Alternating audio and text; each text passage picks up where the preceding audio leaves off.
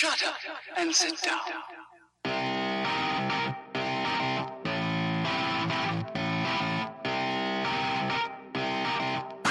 Hello and welcome to Error 204, the podcast where we discuss theology from a Reformed perspective and genuinely nerdy things where there's no content that you won't love. I'm Luke Denner. And I'm Mark Fromey. Today we are going to be wrapping up our series on the doctrines of grace, touching on perseverance of the saints. And then after that, we are going to get into esports a little bit. And we just have all the controversial episodes lately as far as Mark and I disagreeing, because we disagree on the terminology of esports, not necessarily the role of it, but more of what it should be defined as. And so we'll get into that a little bit down the line, and as well as why it shouldn't be looked down upon as a form of entertainment, as it sometimes is. So that's where we're headed. But with all that off the table, or on the table, I guess, let's go ahead and get into how our weeks have been. So Mark, how's your week been going? My week's been pretty good. Wrapped up my apologetics class for seminary, so that was kind of a huge sigh of relief for me. Mark is now a lover of William Lane Craig. That's definitely not the case. And we can find that out on, I don't know, we could do that. Another episode? Yeah, another episode. We got a couple things queued up here. We do, so we'll have to figure out where we're going to go next. Yeah, that would be a good one to go while it's fresh in our brain, or fresh in my brain. This is about how organized we are. You know, where are we going next week? I don't know. Let's find out when we record. Yeah, we'll figure it out next week. No, we'll figure it out before then. Anyway, apologetics class. Finish that up. Just been working. It's been interesting up here in Michigan. We started getting snow on Thursday, I guess. We got a couple inches, and then Friday there wasn't too much. And then this morning I woke up to about another inch, and it's still coming down right now. It's been pouring down snow for a while. We're supposed to get some around 3 inches today, and then all of next week is supposed to snow, and it's supposed to get into lake effect snow. It should be really heavy, so we're getting that full Michigan effect up here pretty quickly. Awesome. Yeah, you told me about that yesterday, and because of that, I had a dream last night that Ashley and I came up to visit you and Lindsay, like before moving up there, and we were all going to go somewhere, and we were like in this house, and like when we walked in, it was bright and sunny outside, and we like sat around and talked for about an hour, and we looked outside, and like there was snow covering the windows, and we couldn't get out of the house, and I blame you for that. I mean, It's not to that extreme, but it's intense up here. I love snow, so that's awesome. I like it too, and roads got cleared quick. People don't drive like idiots. They know how to drive in the snow, and so they're careful. The only thing that makes snow better is when you have a fireplace. Yeah, we don't have a fireplace in our apartment, unfortunately. I'm pretty sure most apartments don't. That just construction-wise doesn't work that well. Yeah, most places don't. So, but you just got like 100 chimneys popping out of the roof. I wonder if like maybe like the third floor apartments do have fireplaces or something. I don't know. That'd be the only way it works, like top floor apartments. Yeah. You probably have to pay a lot extra for those. Yeah, I know like the realty management or property management people who own this apartment complex have another couple apartment complexes that do have fireplaces, but ours I don't think is one of them. So Gotcha. No, but we're enjoying it, and it's just get a fire pit and put it in the middle of your living room. Oh yeah, that'd be good. Considering I'm not even allowed to have that on the deck, we're gonna just put it inside. Right, inside they can't see it. So no, we've been enjoying it, and it's been pretty good up here. So we're just getting ready for Christmas stuff, and we're excited to. We had a fun time being back in Illinois with family and stuff for Thanksgiving, but we're excited to just kind of have our first Christmas as husband and wife together, and we don't have commitments, we don't have people around, and we can just kind of enjoy our time together and just spend the day. Luckily I don't have to work or anything, and that was kind of up in the air. I might have to work a couple hours or something with the way that on Christmas Day? Yeah, on Christmas Day with the way our job works. Gotcha. But part of it is, or the primary reason is because I'm newer, and so they're not going to have me, because only one person works at a time on Christmas Day. And they were saying like in the last like 3 years there's only been one time that anybody's had to do anything of everybody that man shifts, like, because it's 24-hour coverage. My boss is the only person who's ever had an incident come up on Christmas Day. Nobody else who's worked for those couple hours, and they just log into their computers from home and monitor everything and stuff like that. So isn't Christmas an international holiday though? It is, but it's, like, who works on Christmas Day? Well, that's the thing. There's very little being worked on Christmas Day, but there is some, like, with it being a manufacturing company, there are production facilities and stuff that are still up, and so making sure there's no errors or anything like that. There's some people, I guess, that work on Christmas Day. We start going to Red Robin on Sundays, and next thing you know, they got you working on Christmas. Logical conclusion there. It is. But I'm going to have that whole day off, so Lindsay and I will be able to just kind of spend the day together, which will be nice. And yeah, man, it's been a pretty quiet week. Just the big thing was finishing up school, and now that that's done, like, I've started playing some new single-player games because I don't play a lot of single-player games while I'm doing classes. And so now that they're done and I'm on winter break, I'm like, man, there's a couple games I can try to get knocked out and play through and stuff. So that's been fun too. But nice. Yeah, it's been relaxing already. Just it's only been a few days since I finished up classes, and it's kind of a huge sigh of relief. So it's been a good week. Good week for me. How about you? Awesome. It's been a great week for me too. I mean, my life is not that interesting. You know, work and church is normal. We had a meeting with the youth committee, and we got the rest of the year mapped out through like August, which is when we usually go by the school year instead of the calendar year, just because of the nature of how youth works, and you have new students coming up in August and such. And so we got all that mapped out, and that was fun because I'm like, yeah, I really can't commit too much to any of these things because I don't know if I'll be here or not. So yeah, that makes it difficult. But it was good. We got that taken care of. We're getting ready to head into St. Charles with my family here in a little while. And so my side of the family and my wife and I are going to go in, and it's just really cool to be down there this time of year. They have like carolers out and stuff, and St. Charles is just the place you're supposed to be at Christmas time. It's just how it is. Cobblestone streets, horse-drawn carriages. It's Christmassy. So oh man! If it snowed, it would be perfect. Like if there was snow on the ground, that would be dude. So man, downtown Holland up here in Michigan's amazing. Like the Christmas decorations and all the lights and everything, and so their other big thing. I think I've told you about this, but downtown Holland has heated streets and sidewalks. They're heated from underneath, and so because they're used to getting like massive amounts of snow, essentially it keeps snow from piling up in downtown, so that you can, like, people are able to still go shopping and store, like, everything's totally cleared.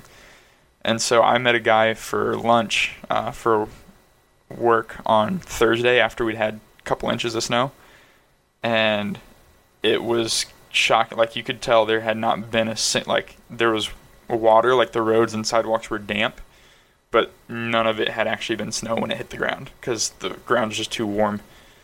And so it was really neat the way that worked out, because everywhere else has just got a good layer of snow on it, and then downtown was totally clear. So I'm curious how that works. Like, do they just run like the sewage down right next to it, so that way you know the heat from your excrements keep it warm? I was trying to think of it. Discharges. That's the word I was looking for. Discharges. Your bodily discharges.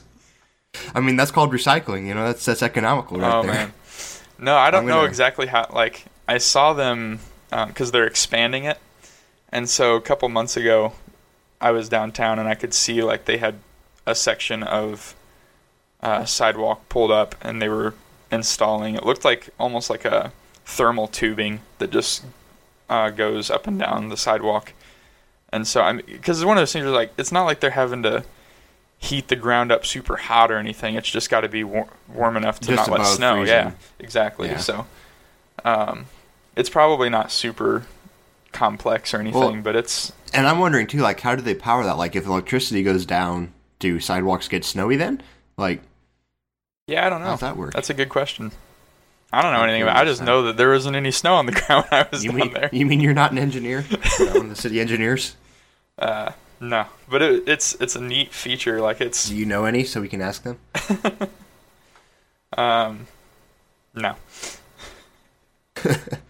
But that is a cool feature. So anyway, yeah, got that coming up. Have the Christmas program tomorrow night at church, so that should be fun. Oh, nice. But yeah, they did. I like the way they're doing it this year. Usually, like they just do a children's musical, but this year they're having different families who are more talented than the rest of us do stuff, and so it's pretty cool just seeing that integration of the whole church. Sweet, man. Within that, that's good.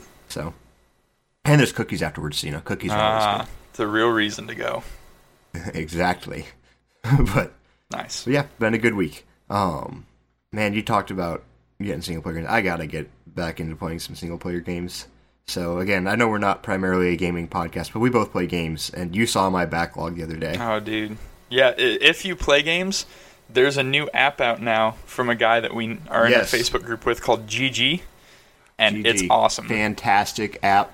It's amazing. It was that app, though, that made me recognize just how atrocious my backlog is, because I had it in a list in front of my face, and it almost made me want to weep. Yeah, so basically the way it works is it's just a way to keep track of games. So like if you have games you can go through and put down games you've beaten or games you've completed, which is like 100% games that maybe you played and didn't really like, so you've abandoned them, or games that you want to play. And so that's where you get that backlog, is what Luke's talking about, where they're games that you either own, maybe you don't even own them yet, but they're games that you really want to play.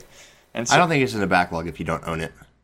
Yeah, I was talking to Charles, who's the guy that made the app, and he's considering adding, because there's a status way to like put want to play, played, beaten, all that kind of stuff. He's wanting to add a second status where it's like whether or not you own the game, to give it an ownership status in addition to the play status. So it's a really neat app.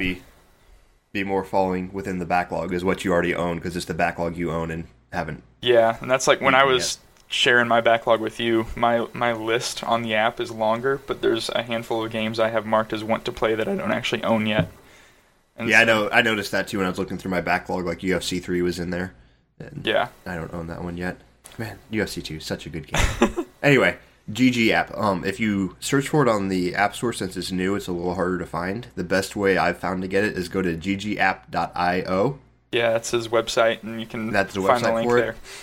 And you can download it for Android or Apple. Yeah, and Android and iOS both have it. The interface is amazing. It's smooth. It's good. Just the practicality of it, of being able to look through and go, oh, hey, here's games that I haven't played yet and I need to chew through for the backlog, is very beneficial.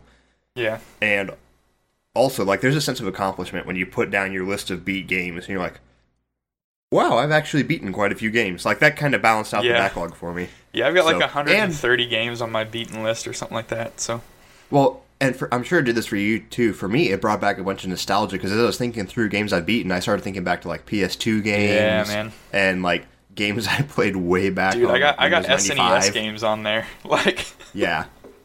And so it brought back a bunch of nostalgia of like, and it made me realize, I've only really claimed to be a gamer for the past, like, since college basically, but I've basically played games as long as I can remember. Yep. Yeah, dude. So it's awesome. But anyway, yeah. So there you go. So there's a plug for that. Our Rico for the week. Yeah. Rico. Reco sounds. They both sound dumb. Recommendation for the week. Is the GG it's a sweet app. So, and then long term, Charles got it put out now. He's been working on it for a while. And now he's got a lot of features he's wanting to add. So, is he going to add like social features to it? Yeah, there's going to be social features. There's going to be eventually, like, he's working on building a game database. So like right now it's populating or pulling games from another database, but he's working on putting together his own. And then he's going to have like user contribution, and so people are going to be able to add games themselves that maybe aren't in his database.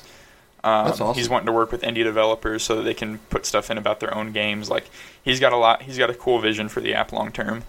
And so it's also really like cool. I got in where I reserved my username and basically pre-ordered the Elite version, which when that goes into effect, when he has there's going to be some features that are like premium only. It's going to be like a monthly, or it's an annual cost, comes out to such and such a month, but there is a discount for people who got in on it early, so I'll get a discounted price for lifetime, which is cool. But at the same time, I wanted to do it too because this is how Charles is making his living, is through this app, and so wanted to support him however I can because he's doing something really awesome. And I will say, as someone who didn't reserve their username, just because I didn't realize that part, and I was like, oh, no one takes Crimson Raven spelled or Crimson spelled with an E. But even so, like, having seen the app so far, I'm sure whatever the full price cost of the app is, it'll be more than worth it. Oh, yeah, dude. It's going to be awesome. So check that out if you play games. If you don't, it won't be as much use to you, but yeah. I know a decent amount of our listening base. We do have some gamers here, so check it out if you're interested. So, yeah. Let's go ahead and get into Perseverance of the Saints. So, this is probably the most encouraging and exciting out of all the Doctrines of Grace, and they all build up to this point, I think. Yeah. And so, I mean, it's hard to say that because they're all so encouraging when you realize it's all God and it's not me, and He's holding on to me, and I have no fear. But that's, again, this is I would say, the major application out of all of the other doctrines, and that's why I think it comes last. For sure. And unlike Limited Atonement and Irresistible Grace, we don't have to change this one, so we can just stick with Two-Dep.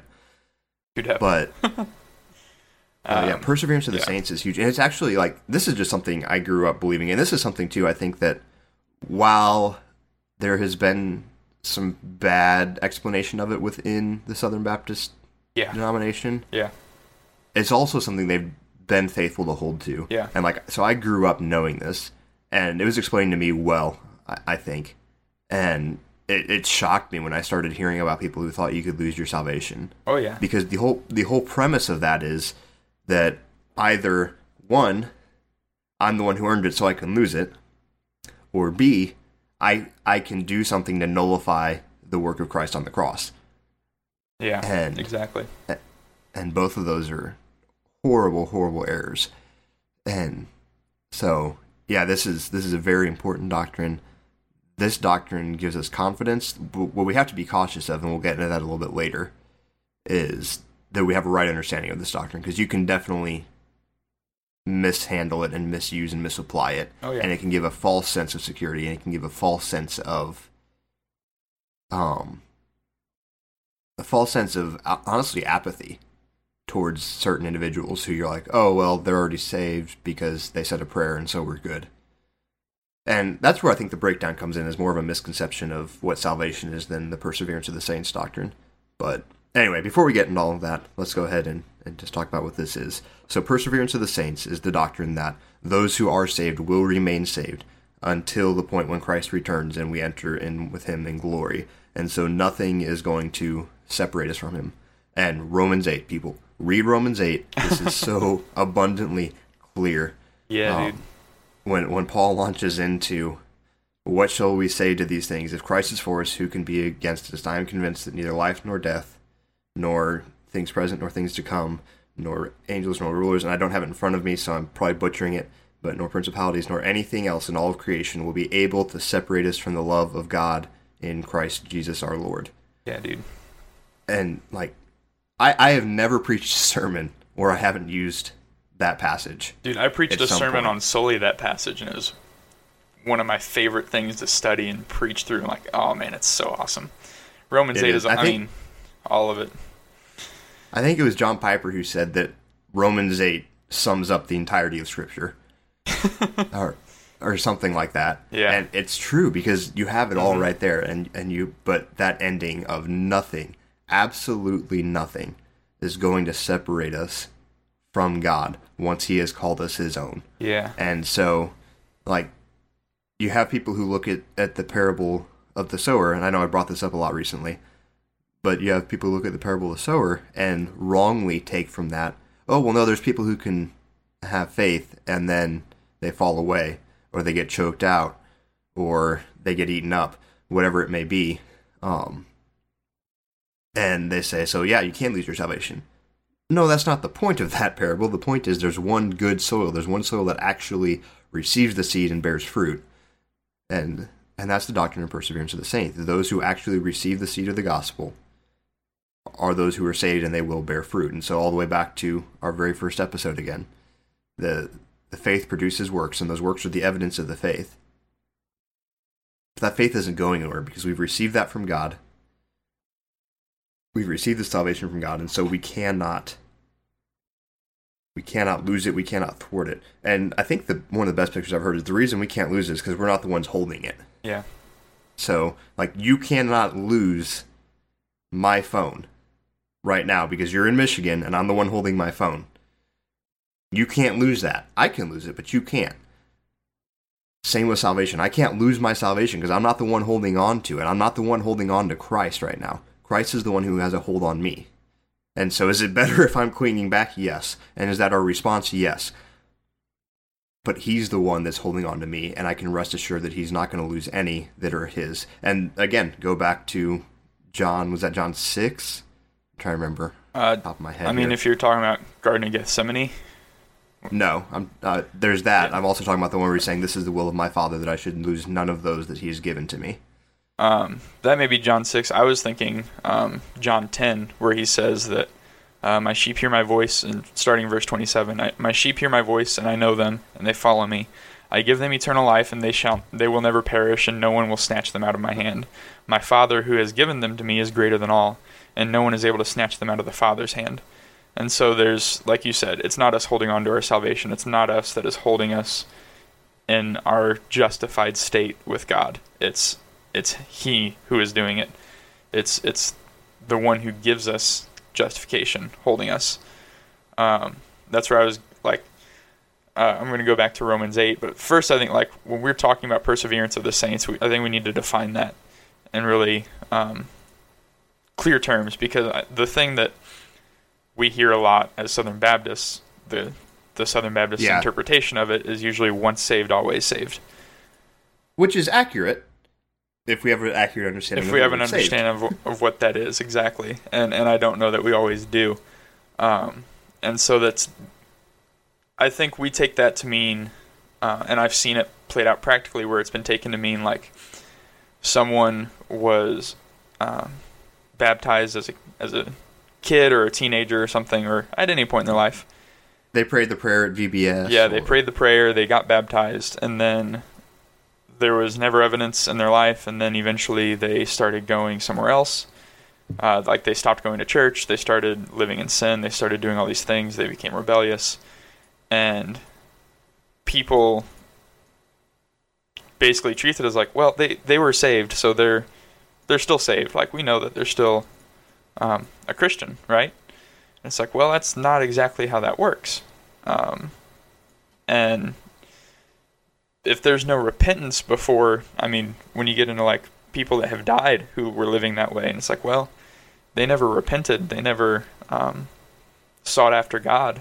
And so that's where I lean towards looking at, passages like, and again, you can't judge a person's heart, but I mean, to an extent, we can judge them, but like we don't ultimately know.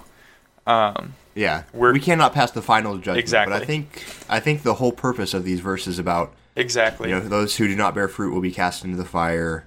If you love me, you obey my commandments. This is how we know we love him, if we follow him. All of those, I think, are for the express purpose of not going around and beating our brothers and sisters over the head and being like, well, you're not doing this right, so you must not be saved. Yeah. But to show evidence and an urgency when we see people like you just described who've fallen away, instead of going, oh, well, they're already saved, so I don't need to worry about it. No. That's a red flag and an urgency that's pressed upon us as our duty as Christians to share the gospel with them, because all evidence points that they're not saved. Exactly. And 1 John, he says that they went out from us because they were never of us. It's not that they've lost their salvation. It's that they never had it to begin with. Exactly. They never had true faith. They never truly were justified or regenerated. And so, I think when we have that proper understanding, it's true that once we are saved, once we are justified, justification never leaves us. And that's Romans 8:30. You go back a little bit from where you were talking about, and Paul says, "And those whom he predestined he also called, and those whom he called he also justified, and those whom he justified he also glorified." And I think that's important. Man, all that Calvinistic crap. What? I said, man, all that Calvinistic crap. But it's Don't not. tell Leighton Flowers. Oh man, it's not like he says, "Those whom he justified, some he glorified." Right? Everyone that God has justified, God glorifies. He's faithful to complete that. He doesn't let us lose that. And so I think it's important that we understand what that means and the confidence we can have in that. Like, it's not an instance where every time I sin, I lose my salvation and then I have to repent in order to get it back, right? Like, that's not how it works. I sin because I'm still battling with my flesh and still at war with my sin nature, but ultimately, God is the victor in that. God is the one who's justified me, and he's justified me from my sin. And no amount of sin I commit is going to remove that justification from my life. Right? Right. And yeah, and that's it. And again, I think that's the purpose of these passages of Romans 8, of 1 John, even the churches in Revelation that we see, Christ's priestly prayer, the Garden of Gethsemane, all throughout Scripture, we see God is going to keep and hold his own. Yeah. But the issue comes in when we ignore that in those same passages where we see Christ saying he's going to hold his own, it's saying there's evidence of those who are his own. Yep. And so when we ignore that, it gives us that false sense of, oh, well, this person's saved. And I've seen so many people who will rest on that and lean into that. And instead of resting on God and his sovereignty, instead of intentionally speaking the gospel into the lives of their loved ones who've fallen away, they just go, oh, well, they prayed a prayer, and so they're good. And that's a tragedy, because it's a horrible injustice to those who prayed a prayer at some point but were never truly saved. Yeah. If we just write them off as, oh, they're good. And you talked about practical outplaying of this. I mean, that's, I think, why a lot of times people set the bar so low, because of this. And so we'd mentioned, and I don't think Billy Graham was trying to set the bar low. I want to throw that out there. I don't think that was his goal. No. But I think that style of, we're going to have a lot of people come, and again, I don't want to accuse Billy Graham of this, because from what I understand, he actually did try to have follow-up with people and have follow-up within local churches for wherever he did his crusades. And so I don't want to be bashing on him, but there's a lot of places that will say, okay, we need to get people down the aisle, say a prayer, and then it's kind of see you from there. And there's no follow-up with the local church, there's no discipling going on, and so there's no one to actually follow up and say, okay, was this true repentance and true faith in Christ, or do we still need to keep pushing these people towards Christ? Again, not that it's our responsibility to save them, but it is our responsibility to be doing all we can to present the gospel at all times. And so I think it's a very flawed understanding of this doctrine that tends to lead to that kind of, all right, check a box, say a prayer, you're good to go. Yeah. And that fire insurance mentality. Yeah. I mean, I even think it's this idea that a little bit goes into the, is it Pascal's wager? Yeah. If you accept Christ and he's not real, you haven't lost anything. But if he is real, you've gained everything. That's not the gospel. But it's setting the bar low to say, well, just do the bare minimum, and then you're good to go, because once saved, always saved, and so not going to be any issues here if you're wrong. Whereas, I'm like, that's in direct contrast to Paul, who says, if Christ is not real, then we should be pitied above all men. Yep. So. Well, and that's, I think you get into what, and we've mentioned it on here before, but you get into things like lordship theology here, where, like you said, it's treated with a fire insurance mentality, and people think that, well, we can make Jesus our Savior without necessarily submitting to him as Lord. And that's not biblical. I mean, that's just not straight up, it's just not biblical. And we had one of our professors in our undergrad said that he thinks that people who maybe didn't recognize, they don't necessarily say or like intentionally submit to Jesus' lordship.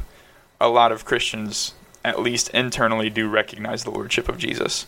But there are some who straight up just don't. And they think that, well, I'm saved, but I can still do what I want because Jesus isn't my Lord.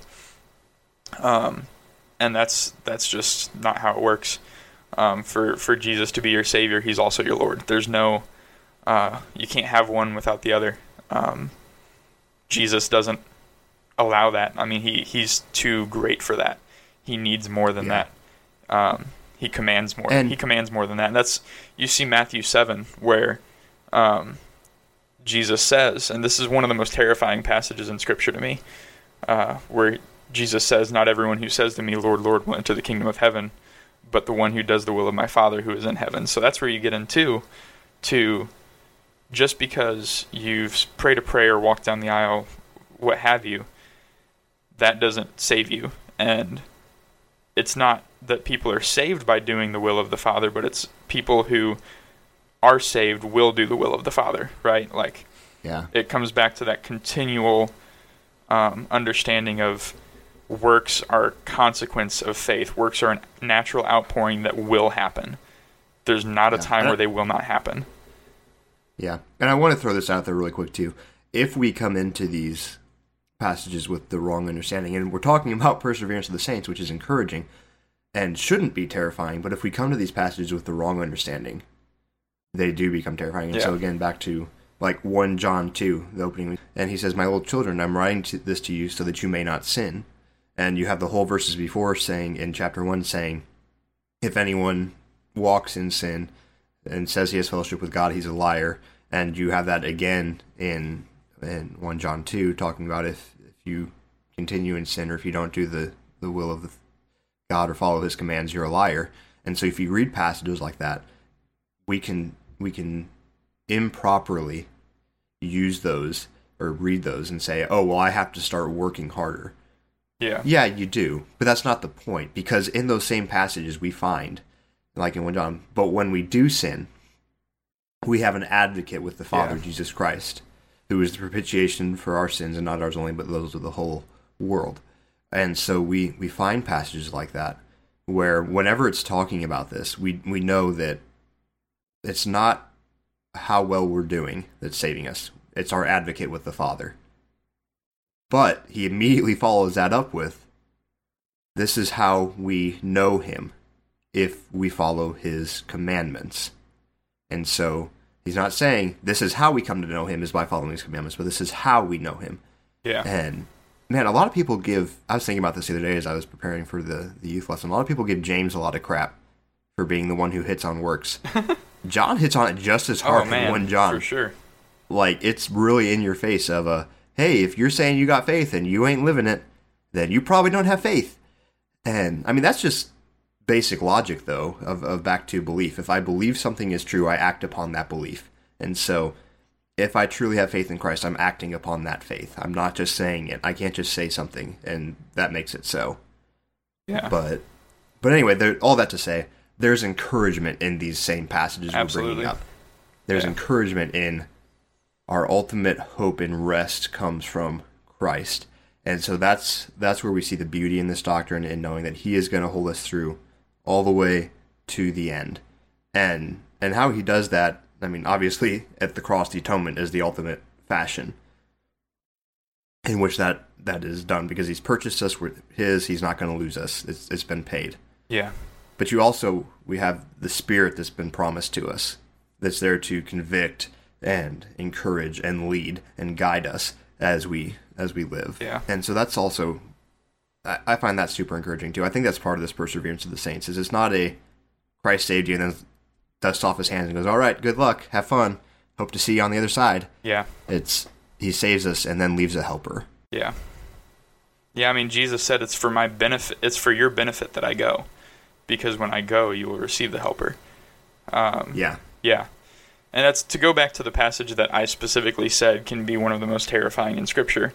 It can also be extremely encouraging, like Luke said, because when I read that passage, not everyone who says to me, Lord, Lord, will enter the kingdom of heaven, but the one who does the will of my Father who is in heaven, I can reflect on my life and say, am I doing the will of my Father? Am I doing the will of God? And if I am seeking after him, if I am obeying his commands, if I am following what he's called me to do, then I can have confidence that I'm not going to be one of those who doesn't enter the kingdom of heaven. I'm not going to be one who says, Lord, Lord, and then is disappointed at the fact that I didn't follow him. I'm not going to be told, I never knew you, depart from me, you workers of lawlessness, right? Like, I have confidence because I am seeking to follow God. Because Peter talks about in 2 Peter 1, make sure of your calling and your election. It's not one of those things it's not something that we can't know, right? There's a lot of, I think another misinterpretation of this is we kind of live life of, well, I hope I'm saved. I'm going to do my best, but I can't actually know. And it's like, well, Scripture tells us that we can examine our lives and see, are we seeking after God? And that's something we can figure out because God's given us his commands in Scripture. God's laid it out clearly, and we can know whether or not we're following that. And if we are, we can have confidence that we are of him, that we've been adopted by him, that we've been justified by him, and in that, nothing's going to stop that. Nothing's going to take that from us.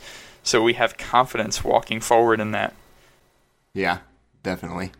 And I want to throw out just something really practical there if you're listening, and you're like, man, I do that, and I look back, and I see all the sin in my life, and I mean, notice that, address that, be convicted by that, want to change. But all these passages that are talking about it, like John says, I'm writing this so you may not sin. But if we do sin, we have an advocate with the Father. And all these verses that talk about following his will or not sinning, they always come with the connotation or the explicit direction of don't walk in this, don't practice sin. And so it's not a command it is a command to be perfect. But the expectation isn't that we are going to never sin, because that doesn't occur until we're with Christ in glory. Yeah. And so, like, I was talking with the students about this. I'm like, if you're walking down a sidewalk and it's rained and washed mud up on the sidewalk and you step in mud as you're walking down a sidewalk, you're not walking in mud. You've stepped in mud. You're walking on a sidewalk.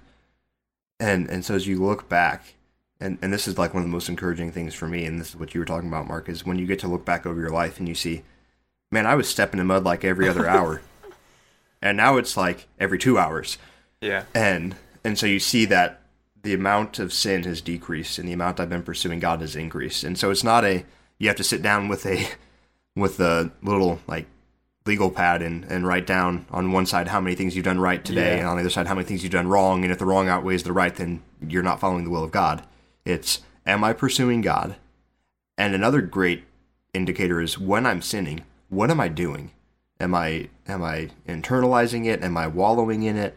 Am I just saying, oh, screw it, I messed up already, might as well keep going? Yeah. Which is really bad. Well, I mean, that's what it comes down. Are you convicted by your sin? Or am I convicted and am I turning to my advocate and saying, yeah, I blew this, but I know your grace covers this. Help me live better. Help me follow you. Create in me a clean heart, O God. Purge me with hyssop and I will be cleaned.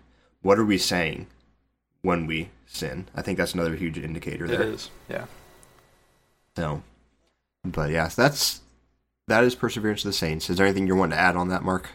No, I think that pretty much covers it. I think that it really, as believers, it should absolutely lead us to confidence. It should leave us confident in who we are as believers and who God has made us into. Going back to the passages that you talked about in Romans 8, again, go read Romans 8. Like, this is all laid out throughout the entire passage. But Paul says that, regardless, he says in chapter 8, who shall bring any charge against God's elect? It is God who justifies. Who is to condemn? Christ is the one who died. More than that, who was raised, who is at the right hand of God, who indeed is interceding for us. Who shall separate us from the love of God? Shall tribulation or distress or persecution or famine or nakedness or danger or sword? As it is written, for your sake we are being killed all the day long. We are regarded as sheep to be slaughtered. No, in all these things we are more than conquerors through him who loved us. through him who loved us. For I am sure that neither death nor life, nor angels nor rulers, nor things present nor things to come, nor powers, nor height nor depth, nor anything else in all creation will be able to separate us from the love of God in Christ Jesus our Lord. That is an amazing encouragement, that It is. no matter what, we are more than conquerors. We are, and that Greek word there, again, I'm not going to try to start preaching on it because, again, I preached through this passage. And that Greek word fascinated me because it appears in Scripture once right here. Paul basically made it up. Like, I went and did research on the word, and it really has no other use outside of Paul. And basically, the more than conquerors essentially is boastful victors. Like, it's not that we won. It's not that Jesus won, but it's that he won so badly. Like, the enemy was defeated so terribly that there's boastful victory in Christ. Yeah.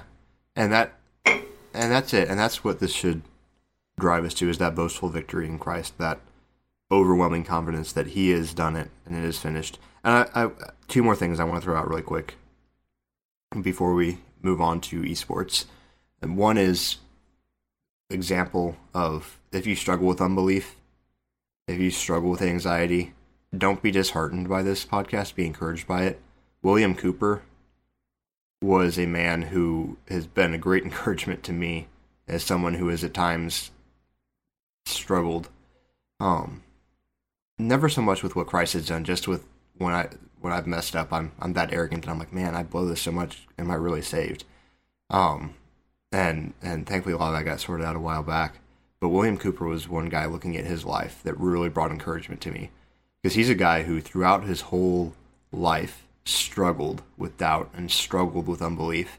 And even to the point where he would say, oh yes, I believe in election, I believe in God's sovereignty, and I firmly believe I am not one of the elect. And thankfully had good friends in his life who brought correction to that and were like, no, you understand the gospel, and you understand what Christ has done, and you are of the elect. So don't be doubting here. But he wrote a poem that I've always found ridiculously encouraging. It's called God Moves in a Mysterious Way. And I just want to read it really quick here. And it says, God moves in a mysterious way, his wonders to perform. He plants his footsteps in the sea and rides upon the storm. Deep in unfathomable minds of never-failing skill, he treasures up his bright designs and works his sovereign will. Ye fearful saints, fresh courage take, the clouds ye so much dread are big with mercy and shall break in blessings on your head. Judge not the Lord by feeble sense, but trust him for his grace. Behind a frowning providence he hides a smiling face. His purposes will ripen fast, unfolding every hour. The bud may have a bitter taste, but sweet will be the flower. Blind unbelief is sure to err and scan his work in vain. God is his own interpreter, and he will make it plain. And just that, a lot of times, we look at life and we look at these things, and we question how can this be so? And ultimately, the answer at the end of the day is because God has said it's so.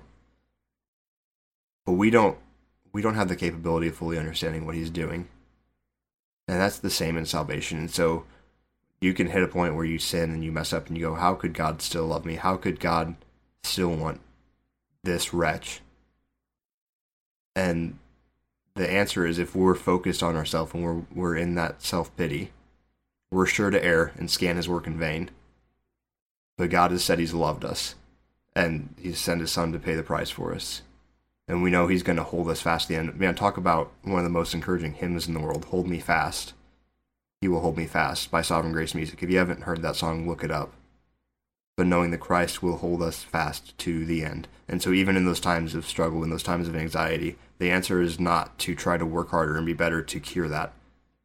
The answer is to look to the one who's holding you fast and know that he's going to hold you fast to the end. So take encouragement there. And then, on a totally unrelated note, know that, like, Mark and I try to keep the podcast within a decent amount of time for you guys.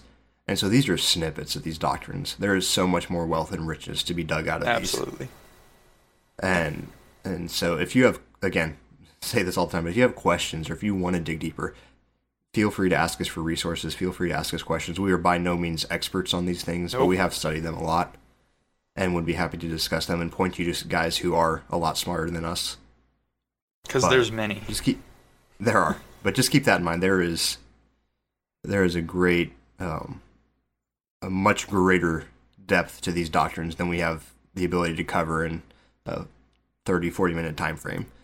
So, yeah. Or if you're just like, man, these guys really don't cover these that well, let us know and maybe we'll dedicate more time to them. Yeah.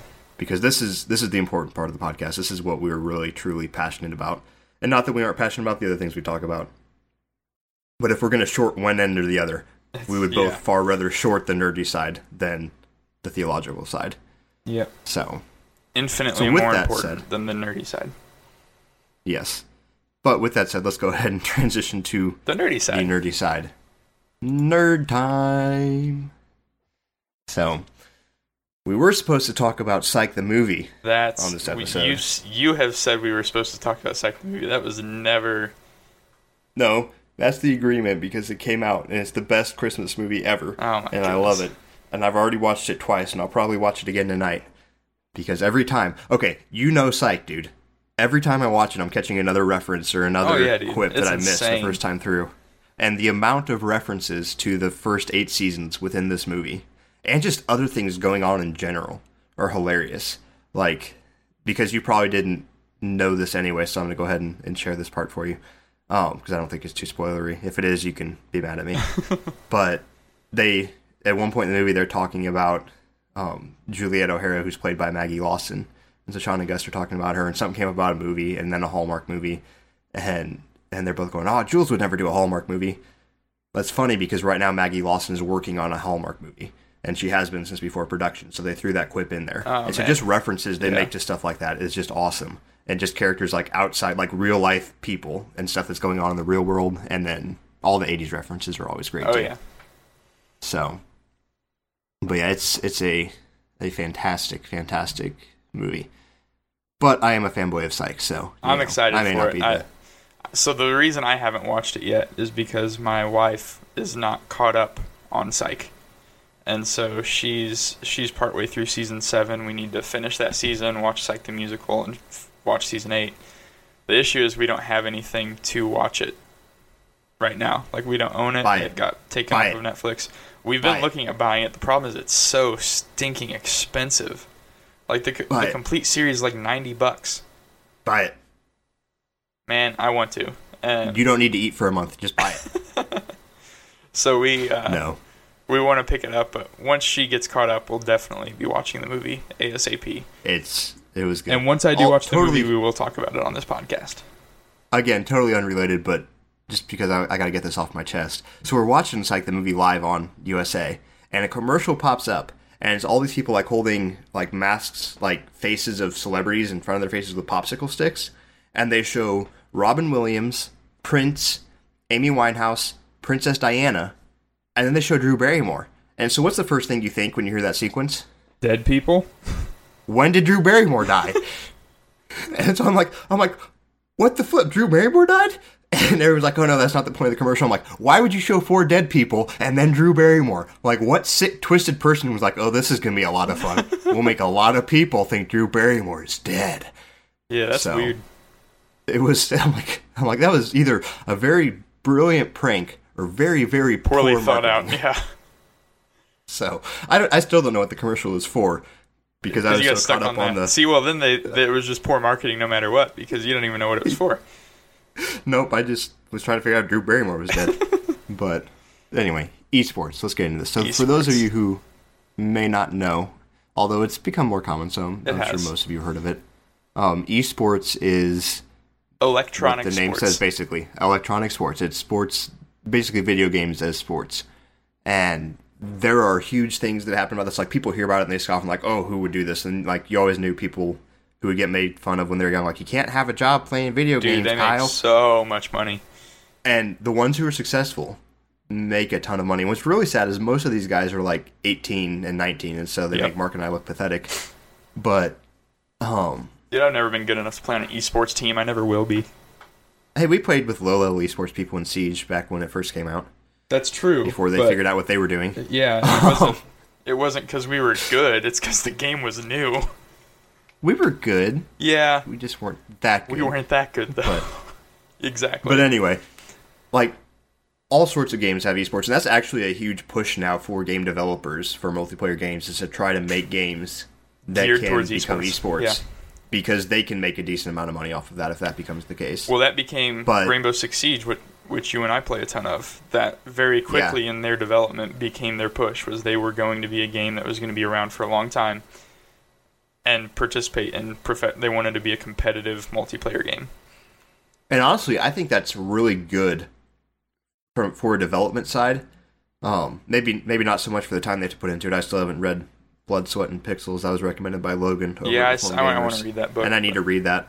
But anyway, as far as hey, we're gonna tweak this game, we're gonna make this game better, because you have to do that when you have it at a professional level. Like, you cannot afford to have bugs, you cannot afford to have imbalanced characters. You have to be constantly tweaking and balancing and working on it. And the other great thing is, like, in a time in video games where like DLC and microtransactions and loot boxes are all a huge hot button topic, you have Ubisoft with Rainbow Six Siege setting a great example. Oh yeah, dude. Supporting a game, putting out stuff to keep cash coming in, but at the same time not hindering gameplay for any players. Absolutely. So, and they've also kind of balanced out. So if you guys haven't listened to the TRG podcast on, which is a Reform Gaming, and microtransactions, on loot boxes and microtransactions, it's their 103rd episode. Fantastic episode. Strongly recommend that you go listen to it. But one of the things Logan brought up in that was that he missed the days when having a certain skin or something was there because you'd earned it. And Rainbow has even started giving you that opportunity. If you have to do a certain set of things to earn certain cosmetics within the game. Skins or charms, and so or whatever. They've balanced that really well, I think, of, you can pay for some cosmetics, some you can earn in-game, and then some you actually just have to earn by playing well. Yeah. So, and I mean, none of them are like stupid hard achievements, no, but not. some of them are more difficult than others, and you have to be at least a decent player to earn them. Yeah. So, like, there's a lot that you've earned that I haven't, just because I'm not willing to put the time into it. But yeah, I like playing the people I like to play. I don't care about that stuff. See, that's what I like, is they do the different challenges where you have to play certain operators, because it makes me play people that I wouldn't normally play. And so it's made me, I think, a more well-rounded player in that sense. Like, from a competitive perspective, if I get into ranked in that game, like, typically I rank, like, my rank generally is platinum. I've never ranked diamond. Oh, Mr. Platinum. Which is high, like, for those of you who don't understand ratings. Pros are diamond, like, platinum's under them, and then you get down to gold level, which is where I am. Yeah, diamond, platinum, gold, silver, bronze, copper. But yeah, diamond, like, there's not a person in Pro League that doesn't play diamond. And I've never gotten to diamond, but I play platinum, which is decent. I've gotten in matches with pro players. When you get high diamond, you end up, or high platinum. You play with diamonds, which kind of sucks for me, because that's where I get wrecked really bad. But yeah, I will also say I've never actually taken the time to try to grind my rank up in Siege, mainly because every time I start, like, I have a few bad games out the start and I start losing ranks, and I'm like, nope, I'm stopping while I'm ahead. Yeah. So, but anyway, but esports. So it's electronic sports is a huge thing. They actually, like, Dota 2, which is a game I love. A couple years back, rented out the Lakers Stadium and had that for their international. They go around different places, but, like, there are football and baseball, well, not baseball so much, but, like, football, hockey stadiums, just, like, concert venues that are rented out and used for these events. And they sell out. People go to them. Millions of people go. Like, and the prize pools on them are ridiculous. Like, the Dota 2 one was a $25 million prize pool. Oh, yeah. This year. And that gets divided up between the players. So you're talking about a team of five people. Guys. That's $5 million apiece. Well, the 25 is divvied up between the top 3 teams as well. Oh, okay. So I think, like, the number 1 team got $16 million. So still, $3 million apiece. They're making is not millions of a bad dollars. year. So, and that's on just top for of that, one they have tournament. Sponsorships. You get sponsorships. You get what the team's paying you. You have other tournaments. Like, there's all kinds of stuff. Yeah. And so there's all sorts of things. Yeah, they make These top guys players are make not bank hurting in esports. They do. But anyway, that leads to a lot of people are like, really, why are they getting paid so much? Or why would people go to pay and watch someone else play a game? Same reason people would go and pay to watch somebody play football or baseball or basketball or any other sport. Exactly. And so, like, I remember, like, 2016 when the Olympics were on. All my friends were watching the Olympics, and I'm watching the Dota 2 International on my phone. Because I'm like, I don't care about the Olympics. I'm not a sportsy guy. I'm going to watch this because I love it. And I remember a couple of my friends were like, wow, you're way nerdier than we thought. Yeah. But anyway, as far as an entertainment thing, I think it should not get the score it gets. Oh, no. Because it is viable. There is an immense amount of skill that goes into this. And some people are like, oh, you're just playing a game. What? You're just playing a game when you're playing a sport. Like, I think it's jealousy because a lot of those people who say that, they can't play on that level. Yeah.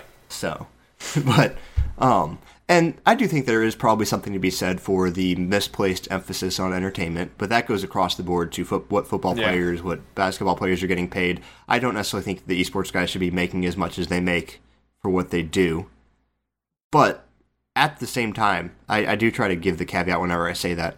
Like, people rag on these guys, it's just a game. All of those guys, basketball, baseball, the esports guys, they put in so much work. They take it seriously. So much practice. So, again, is the value on entertainment a little off? Probably. But these guys work hard. It's not like they just goof off all week and then show up to a tournament and do good. Like, they're playing 8-9 hours a day. I mean, it's how they they're going to need all this money for their eyes. It is their job. Yeah, and they're going to need all this money for their eyeballs down the road to get them replaced. For sure. Their carpal tunnel. But anyway, so as far as that goes, I think it's very viable. Where Mark and I disagree, is the term esports. I do not think it should be called a sport. Mark thinks that's an okay term. Let me read the definition of the word sport. An activity involving physical exertion and skill in which an individual or team competes against another or others for entertainment. Now, I'd like to read the quotation sentence for this one because I find it funny. We did a lot of sports. We did lots of sports. But anyway, we did all the sports. My issue with it is because it has an activity involving physical exertion and skill. If it was an activity involving skill in which an individual or team competes against another or others for entertainment, I'd be fine. Sure. And the physical exertion is where I get hung up. And I would agree, like, in that definition of sports, I think I would agree with you. At least to an extent. So now you're trying to redefine the word sport? Well, I mean, I think even better. If you got into the history of what sport, something like esports was never on the radar for whoever came up with this definition. But when I see, right, but I don't think we need to redefine the word. I think we have a new genre. I don't think we get to redefine a genre. I think we insert a new one. Okay, well, and that's so I come down to what has it taken in the past for me to consider something a sport? So is chess a sport? Well, here's my question: is cheerleading a sport? Is marching band a sport? They have physical activity. They are competing. So you would consider them a sport? Because most people wouldn't put them in the category of sports. By the definition of a sport, an activity involving physical exertion and skill, in which an individual or team competes against another or others for entertainment, yes. Okay. I would put them in I would qualify those as sports. Now, I think my favorite definition of sport is if you can smoke a cigar while doing it, it's not a sport. That was great. Shout out to Luke Soderstrom, who will probably never even hear this, but guy in college we were talking and someone was trying to say the ballet was a sport, and he goes, if you can smoke a cigar while doing it, it doesn't constitute as a sport. And I will say that you probably can't smoke a cigar and do ballet well. It was a really funny comment at the time. It was pretty great at the time. And even then, though, I'd say, like, unless it's some sort of competition, ballet is not a sport. If you're competing, then yes. Okay. But you have to have competition as well as the physical exertion and skill. See, yeah, I guess I can agree with you on that. I've always looked at a sport as like it's something that requires skill. It's something that generally it's just a sport. It's competition.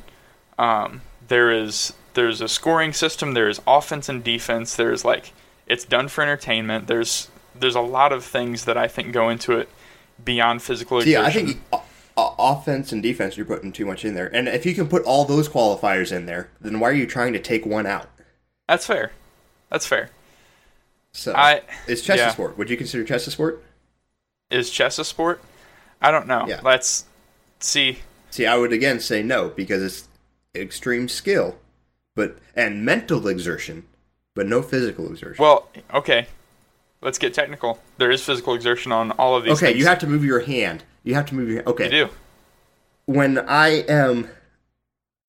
Oh, I'm trying to think of something good. That's not exertion. That's physical movement. There's a difference in exertion and movement. Exertion implies strain or stress. You've watched esports, right? Yes. Those dudes get sweaty. Mental exertion. You sweat from mental exertion? Yeah, dude. If you played... Like, you've played games, you know how it is, like when you're in Siege and you're 1v5 and you pull it off and your heart is pounding and you're dripping sweat. That wasn't because you started moving your hand all over the place. But I did, though. Because you may have, but not to the point of causing yourself to perspire. You were perspiring because of the mental exertion. Okay. Mental and emotional exertion causes physical reactions. That's fair. I guess I can get that. Now that I've won the argument, I'm actually going to undo it, because I didn't agree with that when I came into this. I just didn't want to tell you that. Okay. Talking with Andrew Douglas, our Mark and I's old boss, still my boss, or manager, I guess, at Missouri. That would make him your boss. IT. Yeah. So, who is also the esports League coach. of Legends coach, the esports coach there. We were talking about this because I told him it was going to be on the podcast, and he brought up that the difference between chess and esports is, in chess, how you move the piece doesn't affect the outcome.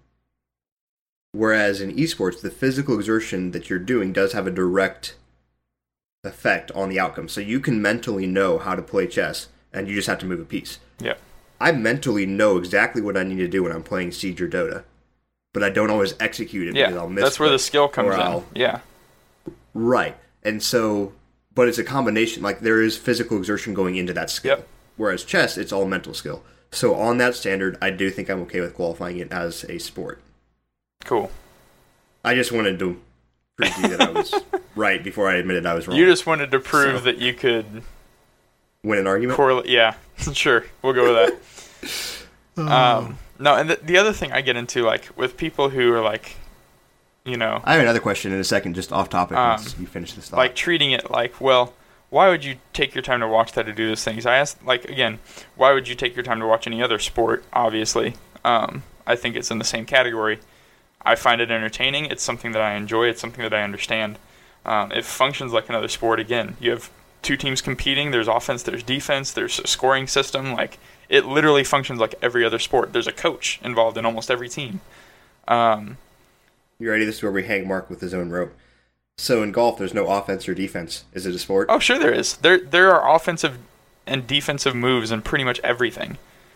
No, but there's no set-up offense or defense. It's one player competing against other player or group of... Like, there's no group. It's individuals competing against individuals. But in golf, there is not offense and defense. But there can be a mentality that is offensive or defensive. And Okay, the way that I play a hole can change the way that my mentality changes the way I play a hole in golf. My mentality changes. Yes. If I'm doing high jump or long jump, my mentality changes the way I do it. Then in cheerleading, I can be offensive or defensive. Sure. I can do the safe flip, or I hate it. That's not offense and defense. Offensive mentality and defensive mentality is not an offense or a defense. I cannot get in the way of your ball as you swing. I can't come chuck my club at your face while you're swinging. That would be defense. That would be assault, is what that would be called. No, I think that we're good. Like, mentality absolutely is offensive and defensive. It changes the way you play the game. Right, mentality is offensive and defensive, but it does not make it offense and defense. It changes the way you play it. Okay, how do you define offense and defense? The offense is the one trying to achieve the goal. The defense is the one trying to stop them from achieving the goal. Okay. So if I'm playing football and I'm on offense, my goal is to get the football into the end zone. And you're on defense, your goal is to stop me. If I'm in golf, my goal 100% of the time is to get the ball in the hole. There is no defense. There's nobody saying, I'm trying to keep you from getting the ball in the hole. Okay. So there's no defense.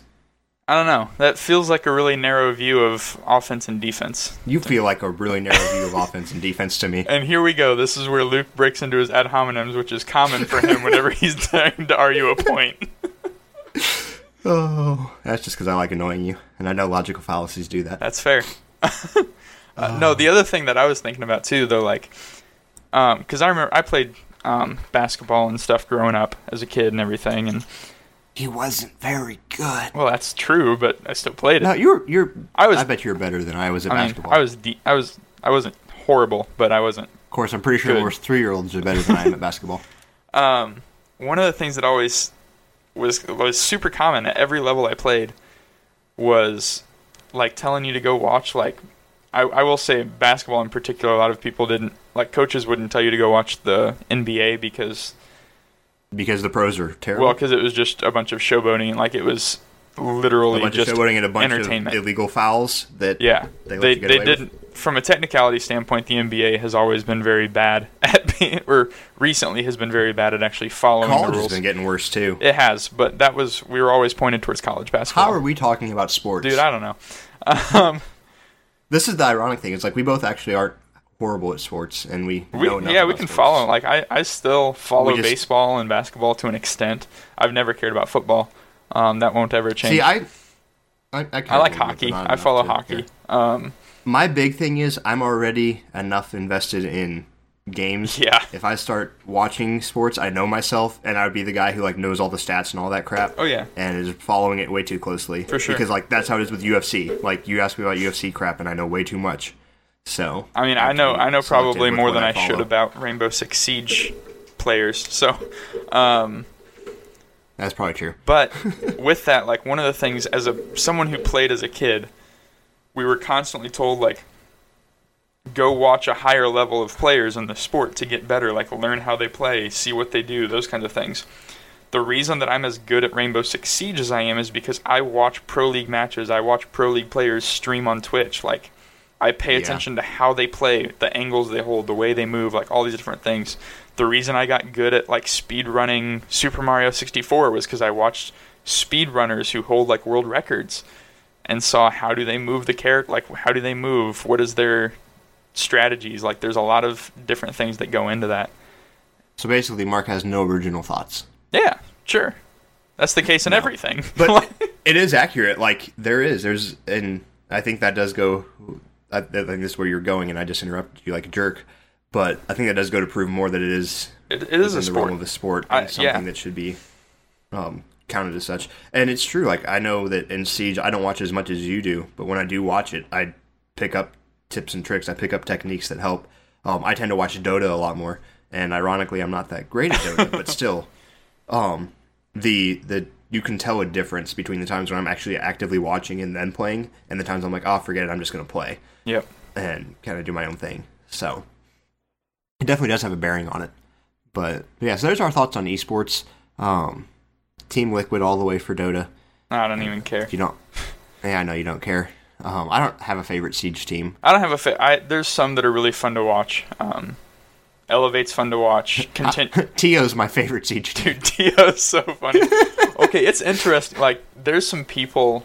So there's some YouTube/Twitch streamers who play Siege they don't play professionally. They don't even always play competitively. Like they'll play casual, not ranked. I've sometimes. never watched Tio play competitively. But they're not bad. Like so Tio is one who, like, he's super entertaining just because he's hilarious. Him and his friends, the way that they play the game is just funny. Hang on, Tio's not hilarious. Floppy. Floppy is hilarious. Floppy is what gets Tio his views. But with that, like, they'll play. There was a reveal for a new Siege DLC, and so whenever they do like their esports, their ESL tournaments, they'll do the reveals for like the next DLC and stuff and their finals, and they'll bring pro players and YouTubers or streamers to come and kind of showcase the new operators, the new map, the new features, all those kinds of things. And Tio's been a part of that, and Tio's played. I've watched these streamers who aren't pro players play in a couple matches with pro players just to show the new content, and they hold their own. Like they stand. And now, to be fair, the pro players usually play a little less intensely. They don't play to win. They play to showcase stuff and have fun. And you can tell, which is actually really cool to watch the guys who take the game very seriously, because again, they're making money off of this. This is how they're making their living. But they also, like, it's fun to watch them play just for fun and to have fun, because they're entertaining, because they can do a lot of really cool stuff. That's just fun to watch. And so I totally get the why do people watch esports. It's just entertaining. It's the same reason I would watch any other sport. I find it entertaining. I enjoy watching it. I enjoy seeing the way that people who are very skilled can play their sport, can show off their abilities within their skill set. Yeah. Siege is a blast to watch for me. I love the strategy behind it as well as just the execution. Watching the things that can actually happen is just a lot of fun. Yeah. Yeah, it's a blast. And again, I find a lot more entertainment value in that than other sports, but that's just me. If that's not your thing, that's cool. Like, we just wanted to show there is validity to it. Absolutely. Because there is a lot of debate going on in that recently. Well, not recently, I guess, so much, but past couple years, there's been a lot of debate about it. And esports has been growing massively. Like, it's getting bigger constantly. Yeah, it has. And it's a good, it's, I don't know if good is the right word, it's a cool thing to watch develop. Yeah. Like, and just see how they're having to deal with things that other sports have had to deal with. Like, what are we going to do as far as regulations go? How are we going to set up, like, you have to have people on hardware that's equivalent on servers that are working. How do we handle when somebody disconnects? How do we handle forfeiting? Yeah. And all that kind of stuff. Cheating and all cheaters that get involved in the game and things like that. Like, yeah, so seeing them develop that has been really cool. But anyway, that's what we got for y'all this week. We appreciate you all listening.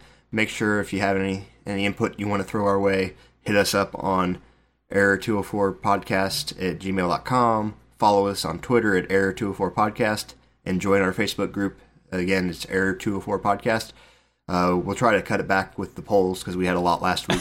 But that's fair. It was crazy. Anyway, hit us up at those places. Don't forget to check out our merchandise. Did we get that sorted out yet, Mark, where we have a link in the show notes? Yeah, so there should be, well, not in the show notes, but on our show page. On our show page. So if you go to shows.pippa.io/error204 podcast, you should find our show.